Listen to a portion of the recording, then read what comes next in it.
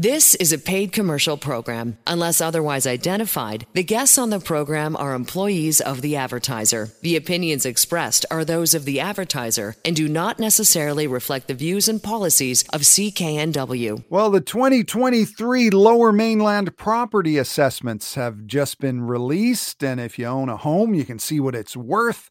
There's a little controversy this year, though, since real estate prices have been on a downward trajectory for most of the year, and these valuations are based on last July, before all the interest rate hikes. So what does that mean for you? Well, I'm Martin Strong, and on this edition of Vancouver Consumer, we'll talk to Dan Jones from Campbell & Pound Real Estate Appraisers. That's coming up. But first, some of the consumer news headlines from the past week. Sony is getting into the car business. The electronics company has unveiled a new high-tech prototype sedan that it will produce in partnership with Honda.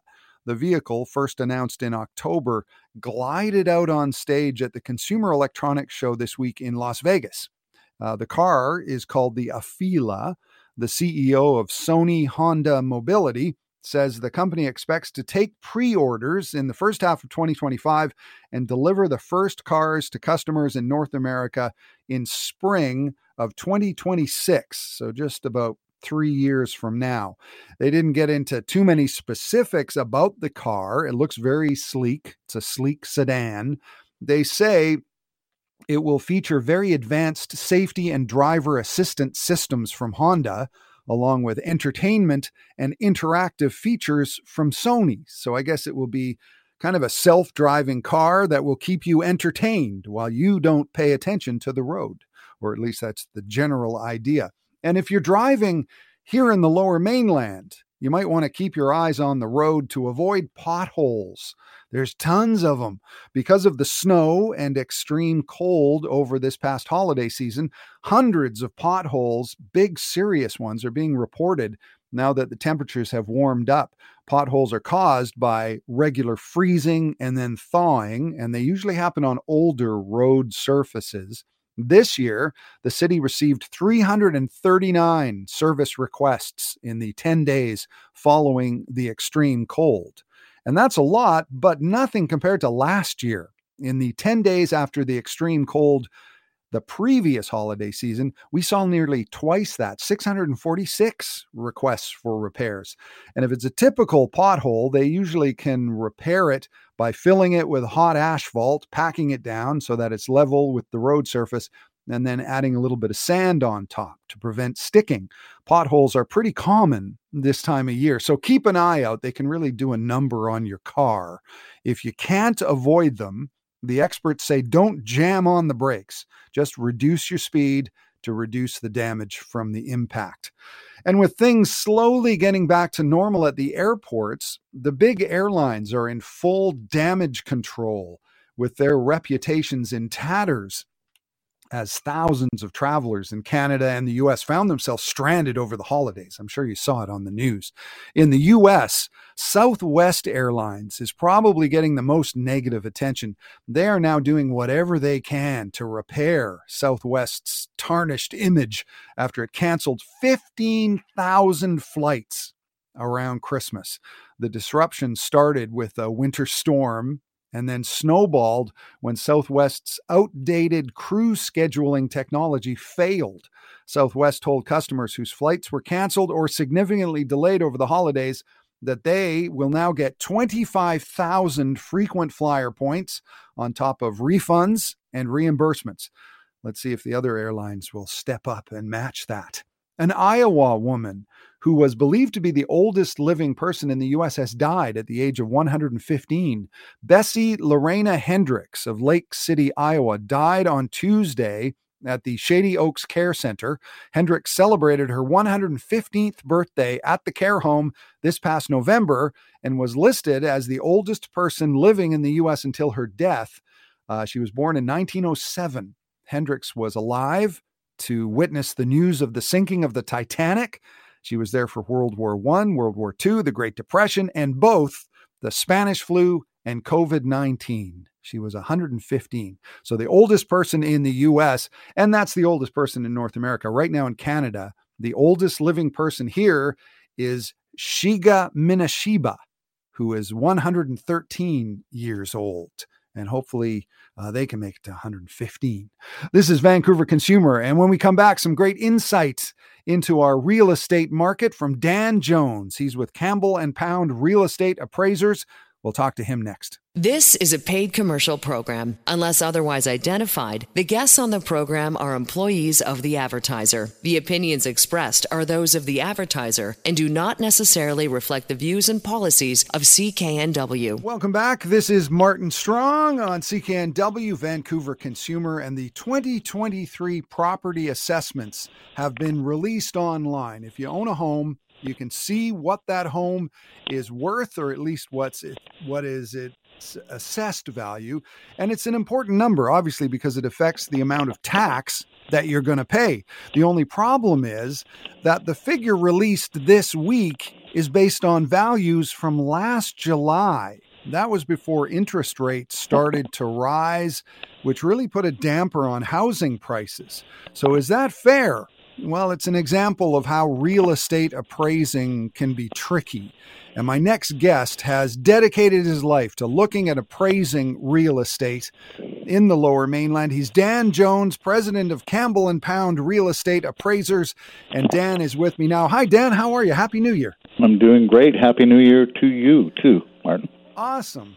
So I guess this is kind of a busy time for you. The appraisals come out, and this year it's a little bit controversial because, like I say, the figures are based on last July, and there's a big difference between last July and today, isn't there? Well, yeah, there is. We talk about the segments of the market that have changed in this very heated Vancouver real estate market that we had in 2021 and 22. It peaked in around late February, early March. And from that point, it just started to move in a downward direction because the interest rate hikes were just putting a lot of the activity on hold. And every single month that the Real Estate Board releases its statistics, you see a reduction in the number of sales transactions. I think it was 50 some odd percent, 53% or something this last month compared to the year ago, December. And of course, then that translates to a large increase in the amount of listings that are out there, people trying to sell. So you look at buyer demand, and buyer demand has fallen off drastically and converted to the number of sales. How many sales transactions are there? Not very many. And that has now converted to a change in market values. The market values are declining, and the benchmark price has come down quite a bit since July, probably in the 10% range, and that's a really generic guesstimate throughout the region because it might be 15% in Abbotsford, out in the valley there, and it might be very little in the Point Grey area or the North Van area. So right. Overall, 10% is kind of my ballpark figure. And having said that, you have to qualify it because, when assessors value on a mass appraisal basis as opposed to a fee appraisal firm where they send a person out, and that person is directed on one single property, and all of his or her attention is on that property for the analysis, similar to a realtor. They're just looking at your property. They have a much better idea of what the inventory of the house is, what the quality of the house is, the quantity, what does the floor plan flow like, and what is the comparison to it out in the marketplace. Whereas the assessors at a bit of a disadvantage because they're doing mass appraisal on inventory that might have actually been taken possibly a decade or two ago if it's an older house. Right. My background was as an assessor. I started in 1974 as an assessor for the Richmond Delta area, moved into Vancouver about 5 years later, and then spent about 3 years there, and then came back to Richmond till 1986. So the only thing that's changed is the technology is vastly different now with computers and The city's websites all have aerial photographs now. We can see what is going on with the property by looking at a map on the city, and it's all available to the public, of course. And BC Assessment is very transparent now. They have their website that you can look up your assessment. You can look up all the inventory that they have on your property. So, for example, you might want to reconsider your appeal if you look at the property in question, your property, and you see that the basement's now finished with a suite, but you look at the assessor's records and it maybe shows 150 square feet, for example, instead of 1,050. You might want to reconsider that appeal because the assessor has to send somebody out to view your property and do a walkthrough.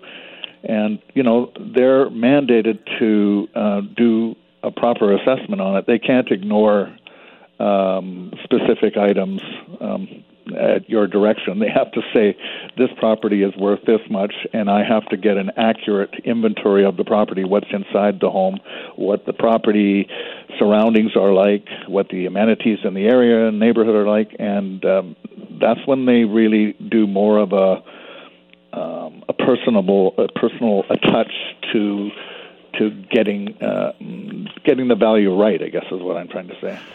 Right. We're talking to Dan Jones, business coordinator and president of Campbell & Pound. They're real estate appraisers. You can find them online, campbell-pound.com.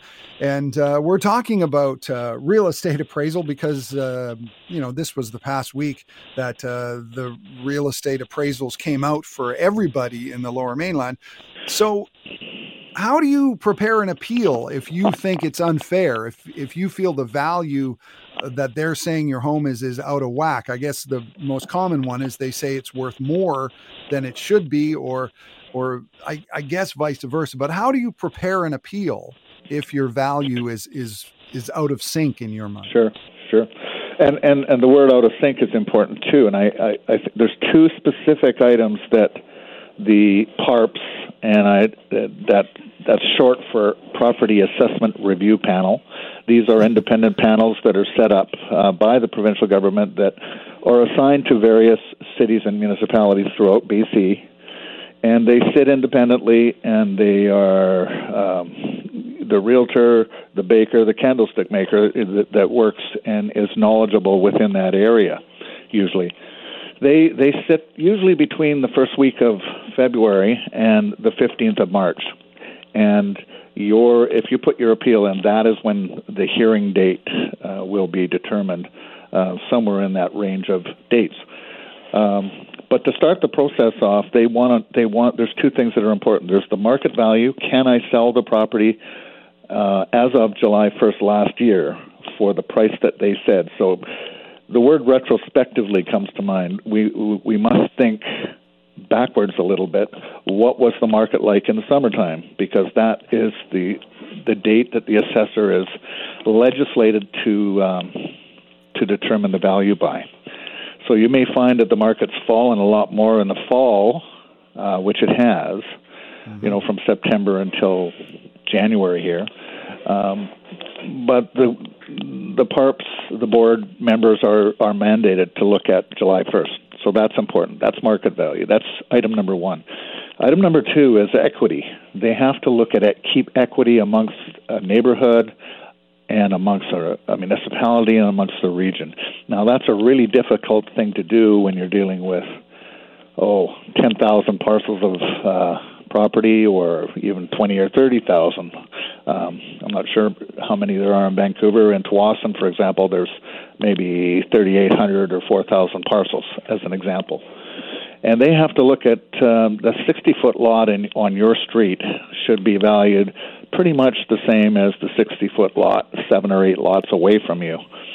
And that's what we call mass appraisal. We're trying to keep equity, so there's a different number assigned to the smaller lots, if it's got more depth or less depth, if it's a corner lot or an inside lot.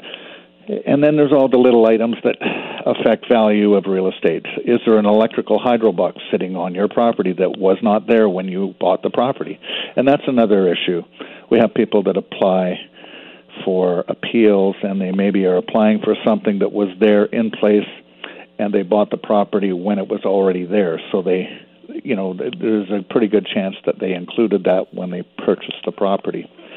But to get right to your question, on the back of your assessment notice or the front, I'm not sure which way it is, there's clear and direct instructions on how to launch the appeal.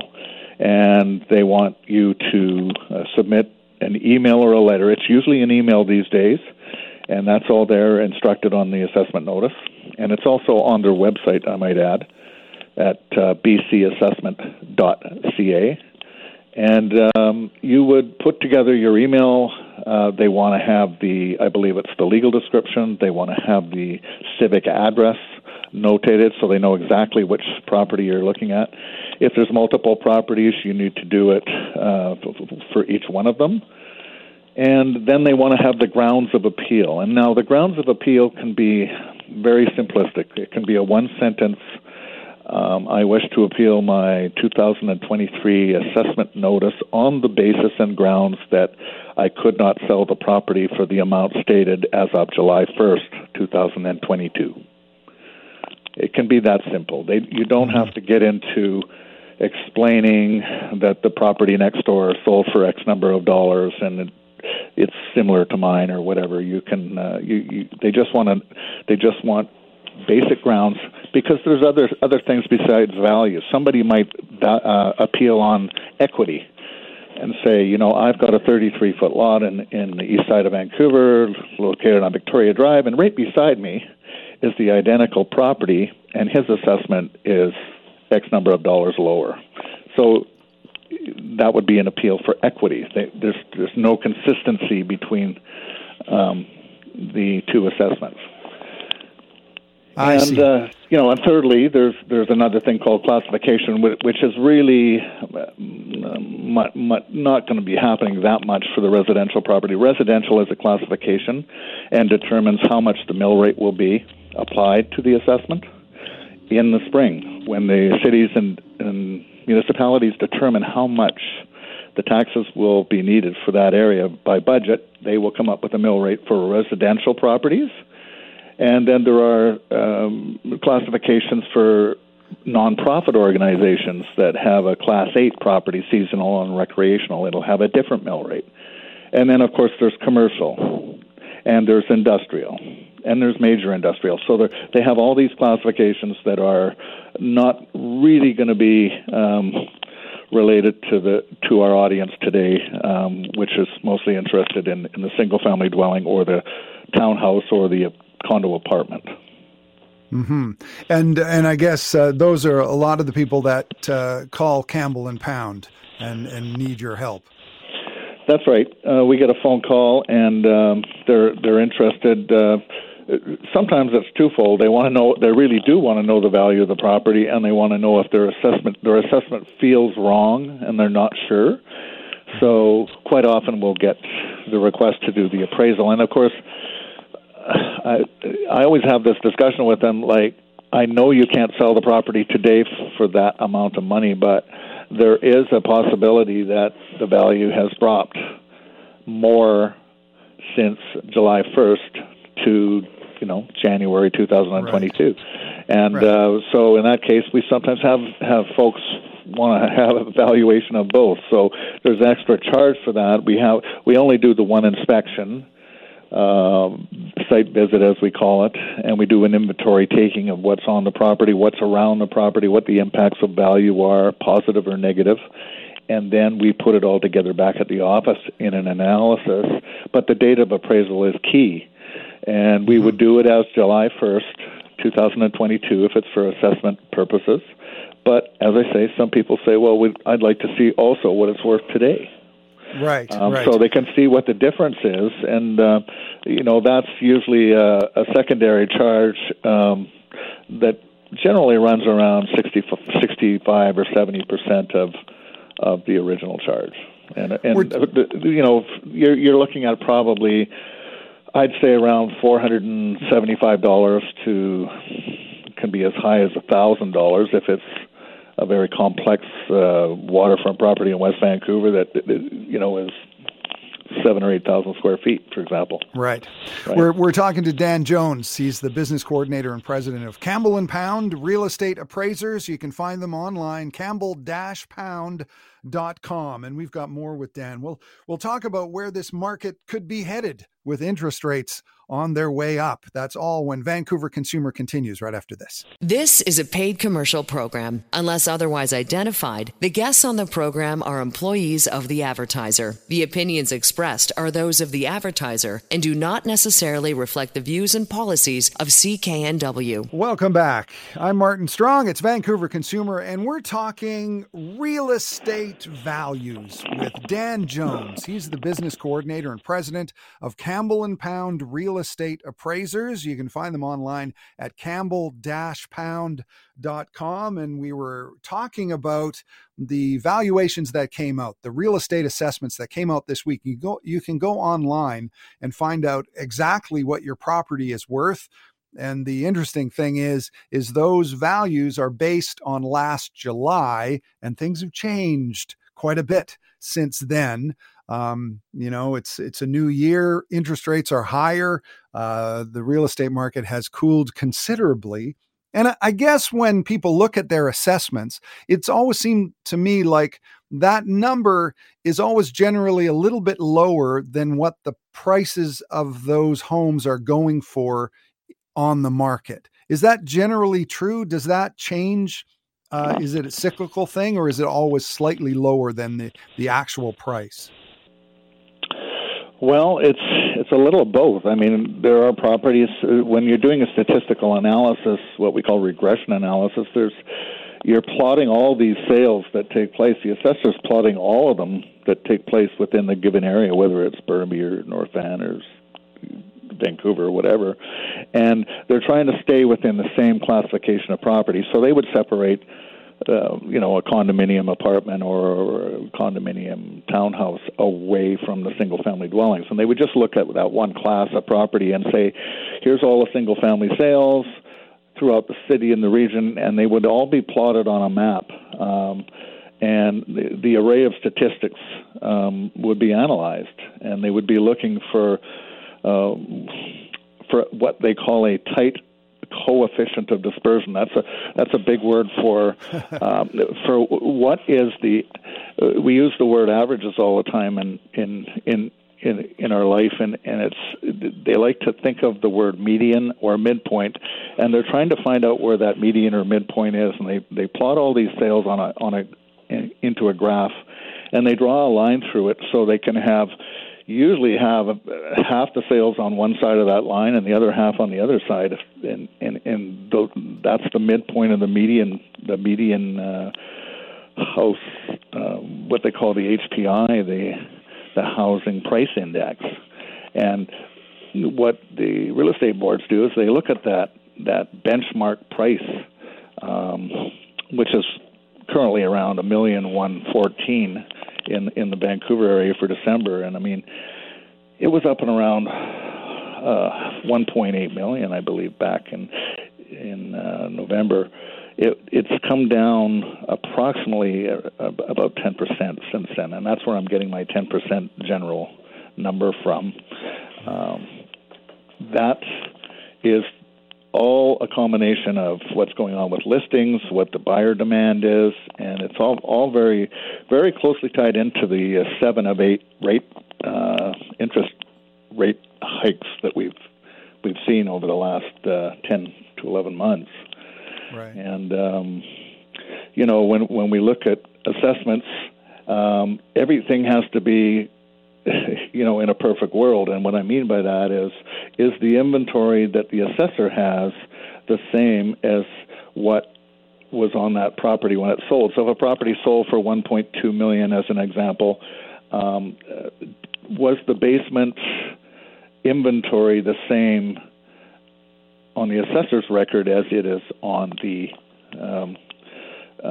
property that sold? Have there been improvements to the house or renovations that have taken place over the last 5 or 10 years, or since an actual human was in that house?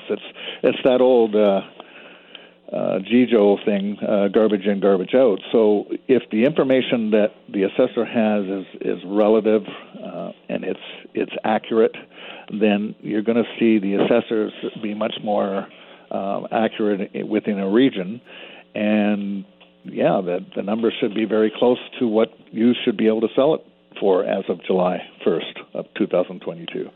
But you've also got to look at, we're in a market right now where you're hearing all this negative stuff, and it's been sliding for a little while. I mean, it was sliding from March until July, but it continued to go further down the hill. Right. Is where we're at. Yeah. We're talking to Dan Jones, business coordinator and president. Campbell & Pound Real Estate Appraisers. You can find them online, campbell-pound.com. And as you say, just kind of a ballpark guess, and every area is different.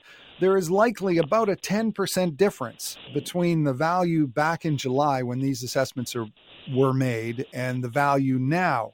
And when your house is assessed 10% higher, that makes a big difference to the amount of tax you pay, not just for the rate, but also whether you qualify for the homeowner's grant. That's a big thing, because a lot of people are right on the border because values have gone up so high. They're right on the border of being able to get that homeowner grant or not. So I guess that's something that people are very concerned about. Yeah, well, it's a matter of the averaging. So when the assessors came out and said there's likely a 15% overall difference between your assessment this year and your assessment last year, and they're looking at thousands and thousands of parcels of land, and they're looking at places like Ladysmith and Kelowna, like the whole province, and then it's broken down by region after that. But if they're telling you in Vancouver that it's around a 15% difference from the assessment last year, that doesn't mean the market's gone up 15%. What they're saying is that that's what the assessment was last year versus the assessment that we're coming out with that you're looking at. And so if your assessment went up 10%, there's a good chance you'll we know that taxes and death are certain. I almost feel the same way about increasing taxes. I don't know many cities and municipalities that are going to leave their budget the same in 2023 as it was in 2022 with this inflation that's going on. But I'll guess that it's going to go up. So if the budget goes up, so do the taxes. And when the taxes go up, if you're within that range that the assessor talked to us about, that 10 to 15% range, then and you're around there, you'll probably be okay. You're going to get whatever they decided to increase their budget by. On the other hand, if your assessment went up 30% and they said it was an average of 15, there's a good chance that you're going to get hit with a tax increase that's higher than what the city is determining they're changing their budget by.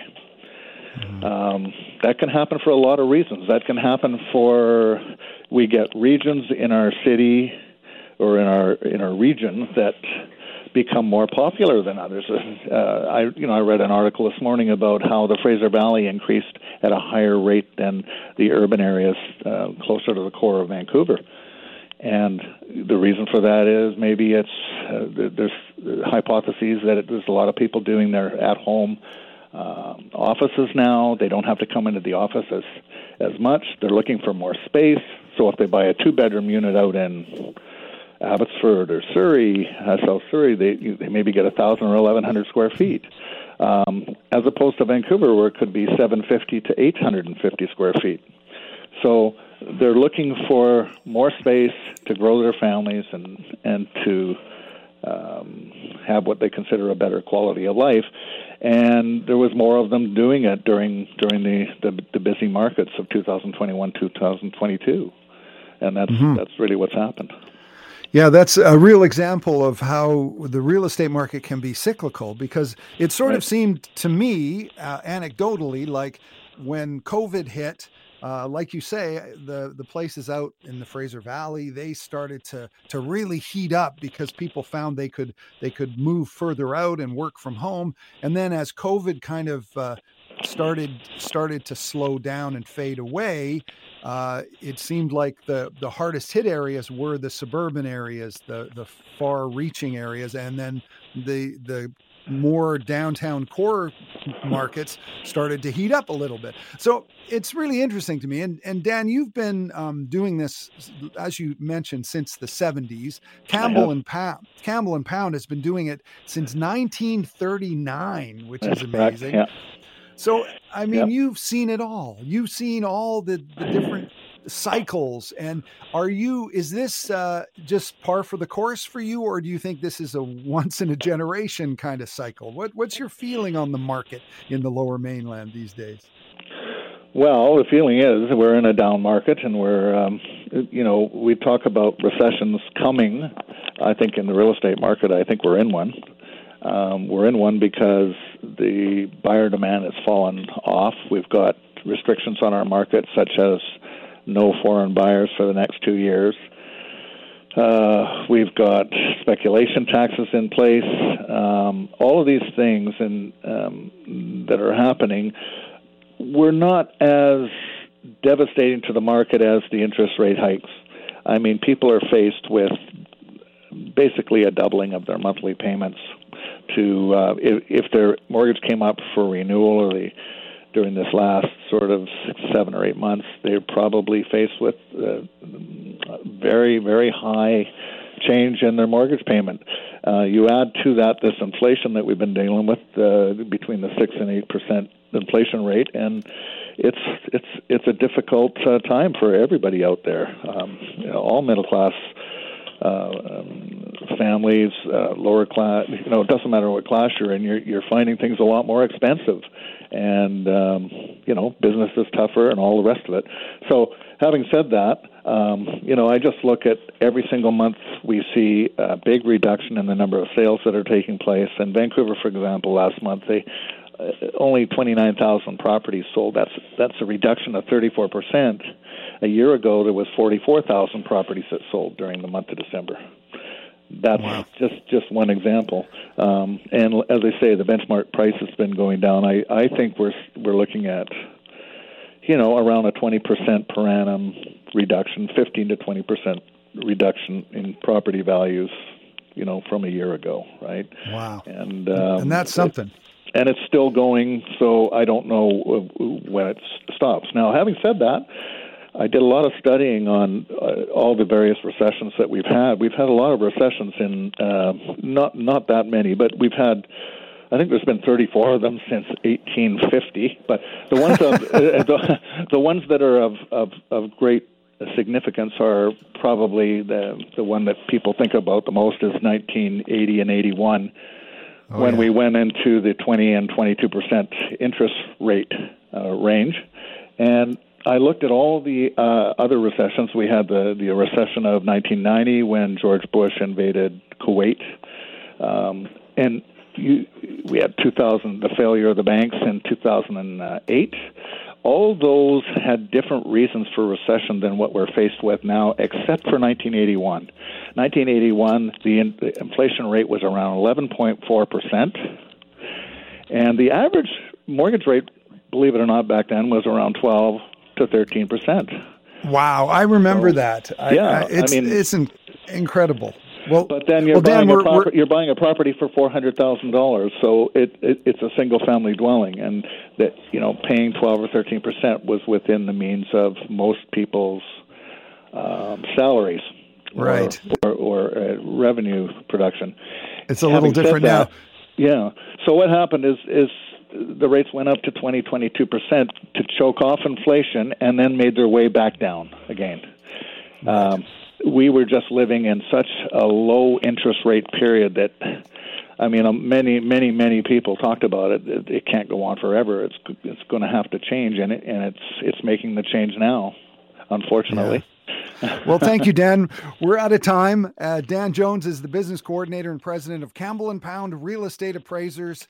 Go to campbell-pound.com. Always interesting. Thanks, Dan. Thanks a lot. Bye-bye.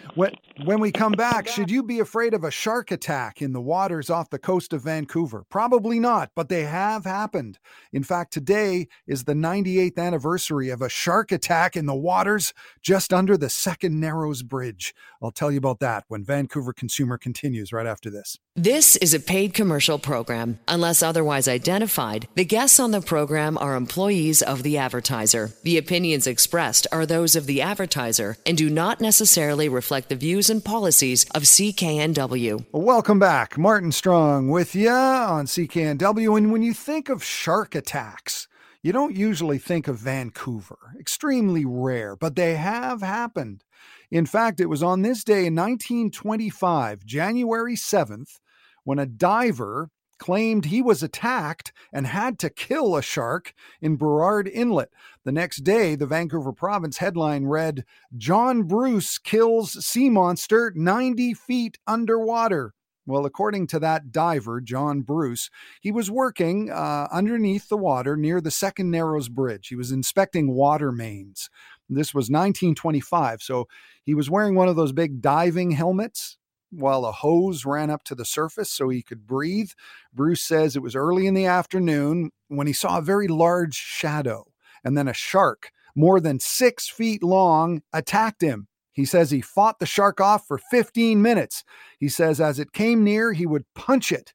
He even hit it on the nose with an iron bar that he had previously used to ward off large octopuses or octopi. I'm not sure how you say it. Anyway, John Bruce was a tough dude. He serviced with the British Navy during World War I, and he did this type of diving all over the world. He described the shark battle to the newspaper this way. He said the first time he hit the shark, it, quote, made him furious and started the music, unquote. He went on to say, I gave him the next one over the head and stunned him, and 2 more finished him off. But I had to signal for more air. Make no mistake, I was fagged with the pressure at that depth, unquote. I guess that means he was tired and running out of oxygen. According to the newspaper, Bruce then attached the dead shark to the line, and they both surfaced at the same time. The shark was then hauled up onto a nearby dock, drawing a pretty big crowd before it was eventually destroyed. And that's his story anyway, but there are some doubters of that account. According to marine conservation biologist Dr. David Schiffman, who studies sharks at Simon Fraser University, the idea of a 15-minute battle with a shark in the Burrard Inlet doesn't really hold water. He told the Vancouver Sun newspaper in 2014 that while it's totally possible that Bruce encountered a large shark, there are 28 species of sharks found in Canadian waters, including some dangerous ones. It's unlikely that any shark would put up a 15-minute fight with a diver. Schiffman says that's not the way sharks work. When it comes to human shark attacks, the people usually never see it coming. The shark comes out of nowhere, takes a quick bite, and then realizes that humans are not the kind of food that they want, and then they take off. So a 15-minute fight might work in a movie, but not in real life. Schiffman also says he doesn't see how a shark could be killed by an iron bar underwater. A shark moves way too quickly for that.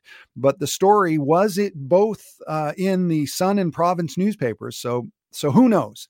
As far as I know, no photo of the dead shark from 1925 exists, even though it was displayed on the dock for hours. A lot of people took a look and they reported that this shark was over 6 feet long, but I guess not enough iPhones around back then in 1925. Nobody thought to snap a selfie with it. So what kind of shark was it? According to Schiffman, he figures it could have been a blunt-nose 6-gill shark. That is the biggest species of shark that people regularly encounter in the waters off the Pacific Northwest.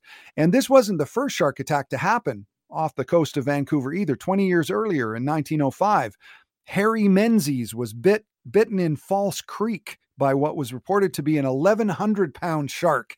Back then, the shark was only identified in the paper as a, quote, genuine man-eating Hawaiian variety. And it also happened very quickly. The shark took off and Menzies survived. So I guess the bottom line is there are sharks here in the Lower Mainland, but they don't generally want anything to do with you. The Department of Fisheries and Oceans Canada has documented 14 species of sharks swimming in the coastal waters off BC, from the tiny 2-foot brown cat shark to the mammoth 33-foot basking shark. But don't panic about the basking shark. It can get to be more than 30 feet long, but it only eats plankton. And I think it barely has teeth. So unless you're wearing a plankton bathing suit, I guess you're safe. Also included in the list of 14 BC sharks, though, is the great white shark, the up to 19-foot monster with its triangle-shaped serrated teeth, does occasionally venture into BC waters, but the DFO admits it's very rare when the big fish makes its way up here from the warmer California waters. And it's wild to think that some of the biggest great white sharks in the world can be found off the coast of San Francisco, but luckily they are way off the coast. And if you're still afraid of sharks, consider this quote from Nick Dolvey, a professor at SFU who specializes in studying sharks. He's the current Canada Research Chair in Marine Biodiversity and Conservation. He says there are more people killed by falling television sets each year than there are people killed by shark attacks. I'm Martin Strong, and this is Vancouver Consumer. Coming up, have you noticed the 9 o'clock gun at Stanley Park has been surprisingly quiet of late? I'll tell you why when Vancouver Consumer continues right after the CKNW News. The proceeding was a paid commercial program. Unless otherwise identified, the guests on the program are employees of the advertiser. The opinions expressed are those of the advertiser and do not necessarily reflect the views and policies of CKNW.